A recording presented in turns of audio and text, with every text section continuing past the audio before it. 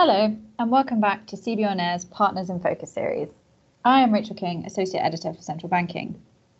New financial regulations come in almost every day, but as the immediate impact of COVID-19 subsides, the likelihood of regulatory volumes increasing is inevitable.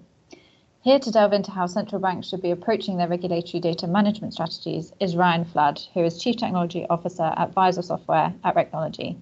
Thank you for joining me today, Ryan. Thanks for having me.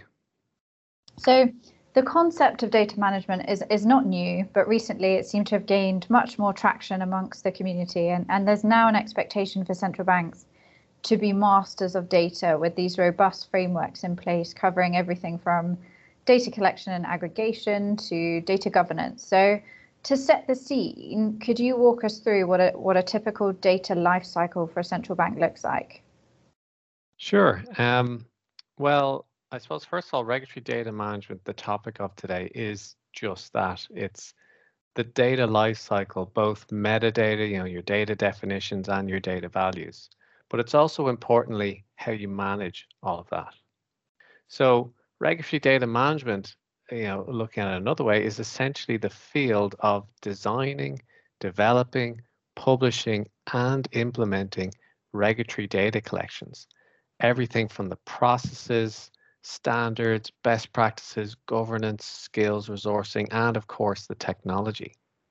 And that life cycle starts right at the start of data collection conceptualization. Be it instantiated by some changes in legislation or some other factor that might trigger a new or an updated data collection, say COVID, for example. So it involves designing, the data dictionaries, your data models, forms, rules, etc., the building of those data collections, consultation with internal and external stakeholders, publishing those specifications, and rollout of those same artifacts. And of course, naturally collecting and analyzing the data. So whereas regulators are traditionally more mature in the latter stages of that process, I mean, more mature at collecting the data and analyzing it, they're typically less mature when it comes to the design, build, and consultation of those, and publishing rather, of those data collections. And so that's why we now focus on not just delivering a system, but helping our clients build out this capability within their organization using our tooling and our standards, best practices, governance, and so on to help them add that capability within their arsenal. Mm-hmm. Now, over time, obviously these broad-ranging frameworks have evolved, and you mentioned data models within your list of elements there. And I guess the amount of data and the types of data that central banks are collecting has changed. So in the current data models that are being used, are there any obvious weaknesses that perhaps need to change?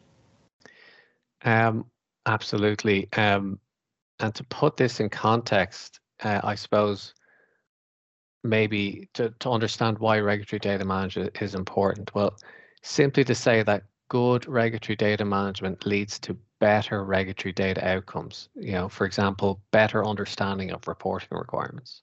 And conversely, poor regulatory data management leads to poor regulatory outcomes, such as increased burden on financial institutions and lack of flexibility with the data. So a very large part of regulatory data management is around data modeling.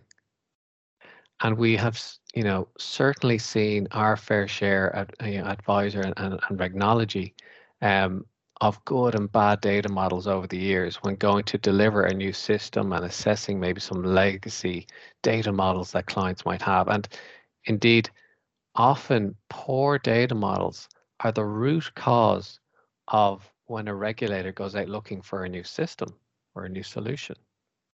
So current models of today tend to be more granular, as this gives you not only greater flexibility with the data, but it also enables greater understanding or adoption, as essentially the models are closer to what the source data is at financial institutions.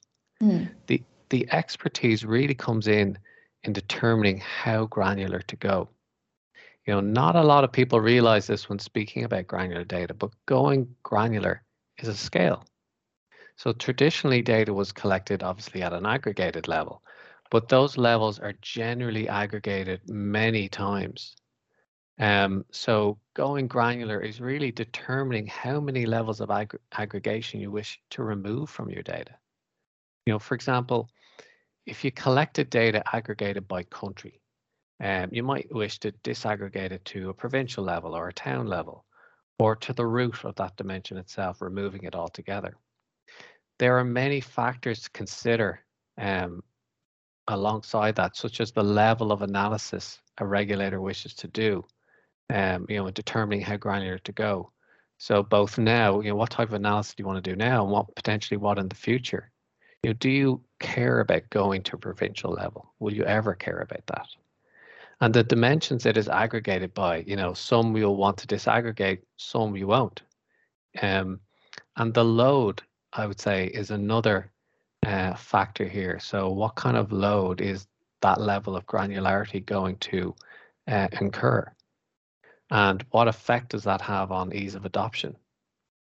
So in summary, the weaknesses in current data models can be, not getting the granularity level right. But another common weakness or issue with data models can be, mixing calculations in with your data model. A good data model describes the data you want to collect and doesn't also require calculations to be interpreted or even reported. That's just noise.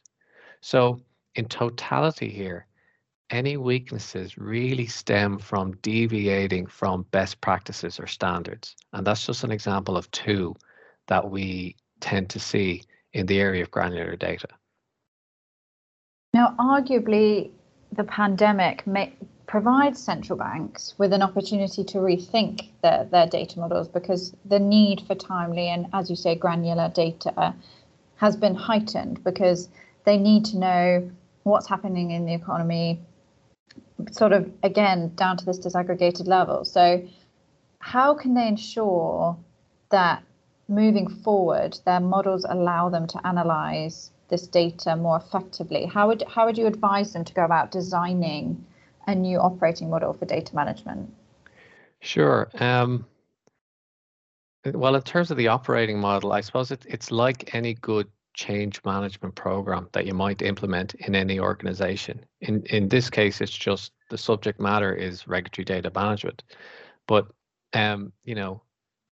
any good change management program, you assess the as is, design the to be, and plan and execute. And it's that process that that we've actually stuck to now when implementing regulatory data management with regulators. So we bring in our methodology and our materials, and we essentially create a regulatory center of excellence within a regulatory body, and that's really what's necessary to be successful. And the pillars of that are, I mentioned a few of these earlier. You've got to have a vision and mandate. That's one pillar. Governance, skills, training, and resourcing. Define processes, data standards and best practices, a community maybe of peer regulators or industry for consultation, and of course the technology. And once all of that's in place, the regulator is now highly enabled to succeed with regulatory data management. If we take a recent example at APRA, the prudential regulator in Australia, where we implemented our solution there and rolled out regulatory data management, the solution that was put in place there was replacing a legacy system, D2A. And it was a complete transformation from a regulatory data management perspective.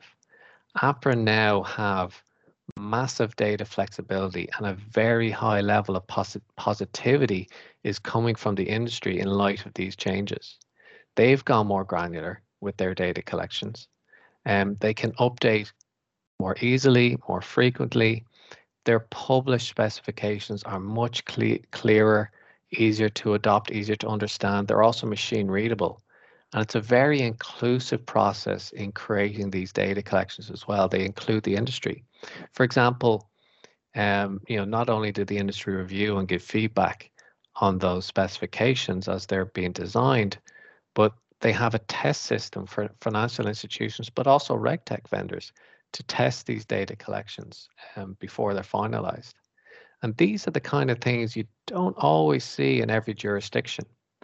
And they're also, I suppose they're going a step further again, they're also automating the data collection channel by bringing APIs so you can actually fully automate the data collection process from financial institution to the regulator. So I mean, the change from the old system to the new as regards data management is really worlds apart, and I have to say they've done a great job there. So I'm glad you've sort of given us an example here, because you obviously can see the benefits that are being reaped. But I guess some central banks may argue that switching to a granular data pathway in the short term is going to throw up significant costs and challenges versus the benefits in the long term. So how should they go about approaching that switch and sort of seeing through those initial costs? Sure. Well, I suppose, it's not something you should change overnight, first and foremost. So in terms of an approach, a sensible approach to rolling out granular data is to introduce it in phases.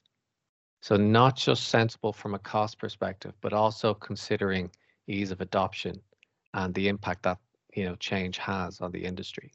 So don't look to change every data collection or industry in one go. As you naturally require changes to data collections, consider then going more granular. Again, to draw on APRA as an example, they've replaced some legacy data collections with a new granular one, for example. So it might be several data collections, legacy ones, becoming one new granular collection, or it might be one for one. And they are focusing on the ones that require change anyway as the ones that they're tackling first, and scheduling the phasing in of granular data over a number of years across all industries.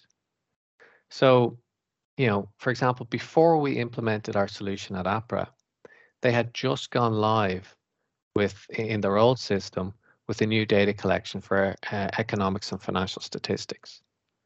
And as that is so new, it will potentially be one of the last ones to adopt the transition to granular data, as it will be quite a burden put on the industry to change that one so soon. So, it's a phased migration for them, as it, going from aggregated data to more granular models. And I would say I'd finish up on that point by saying another tool in the approach to designing granular data collections is to look at other models from other jurisdictions as a guide to how you might model your granular data collections. Why reinvent the wheel? It's already common practice for other jurisdictions to look, to take existing returns from other jurisdictions and extend them for their local jurisdiction, and it can really speed things up.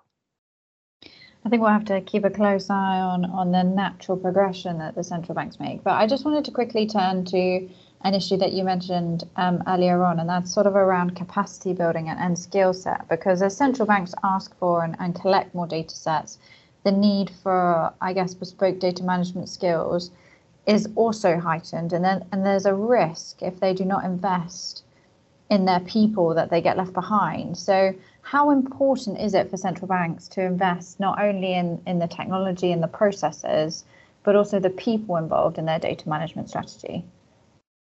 I would say that that's key, absolutely key. But I think firstly, central banks have been really struggling from a resourcing perspective for a number of years now, looking more broadly here.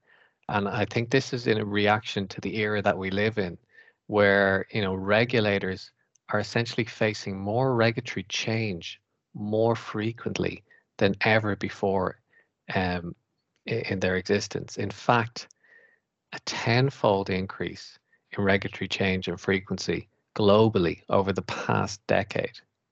And the initial response of many central banks and regulators to this accelerated rate of change in regulatory reporting requirements has been to throw more resources at the problem. I mean, many regulators have doubled or tripled their headcount in the past decade. So Firstly, I think central banks need to look at technology and solutions to help with these challenges and approaches like granular data and more automation and, of course, better data management to ease the resourcing burden first and foremost. And in terms of regulatory data management again, having a modern approach to that enables regulators to focus more of their resources, time, and attention on actual supervisory activities. For example, good data models mean you won't be, supervisors, for example, won't be spending their time sifting through data to scrub it, but instead they're going straight to the analysis. And, many resourcing benefits, such as an easing of reporting burden on the FIs will also naturally come to the fore as well with good data management. And so to achieve this, regulators need to invest in their people. To your point, to your question, it's not the headcount, but it's more the skills and the structures and the governance that surrounds those key resources that I mentioned earlier. So investing in your regulatory data management teams and the stakeholders to get those good data management skills and consequently good outcomes.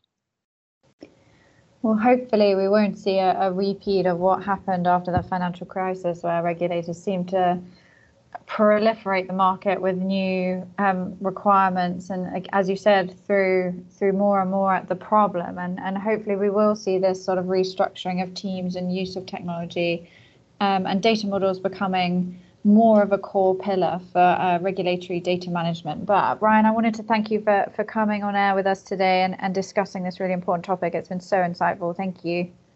My pleasure. Thank you.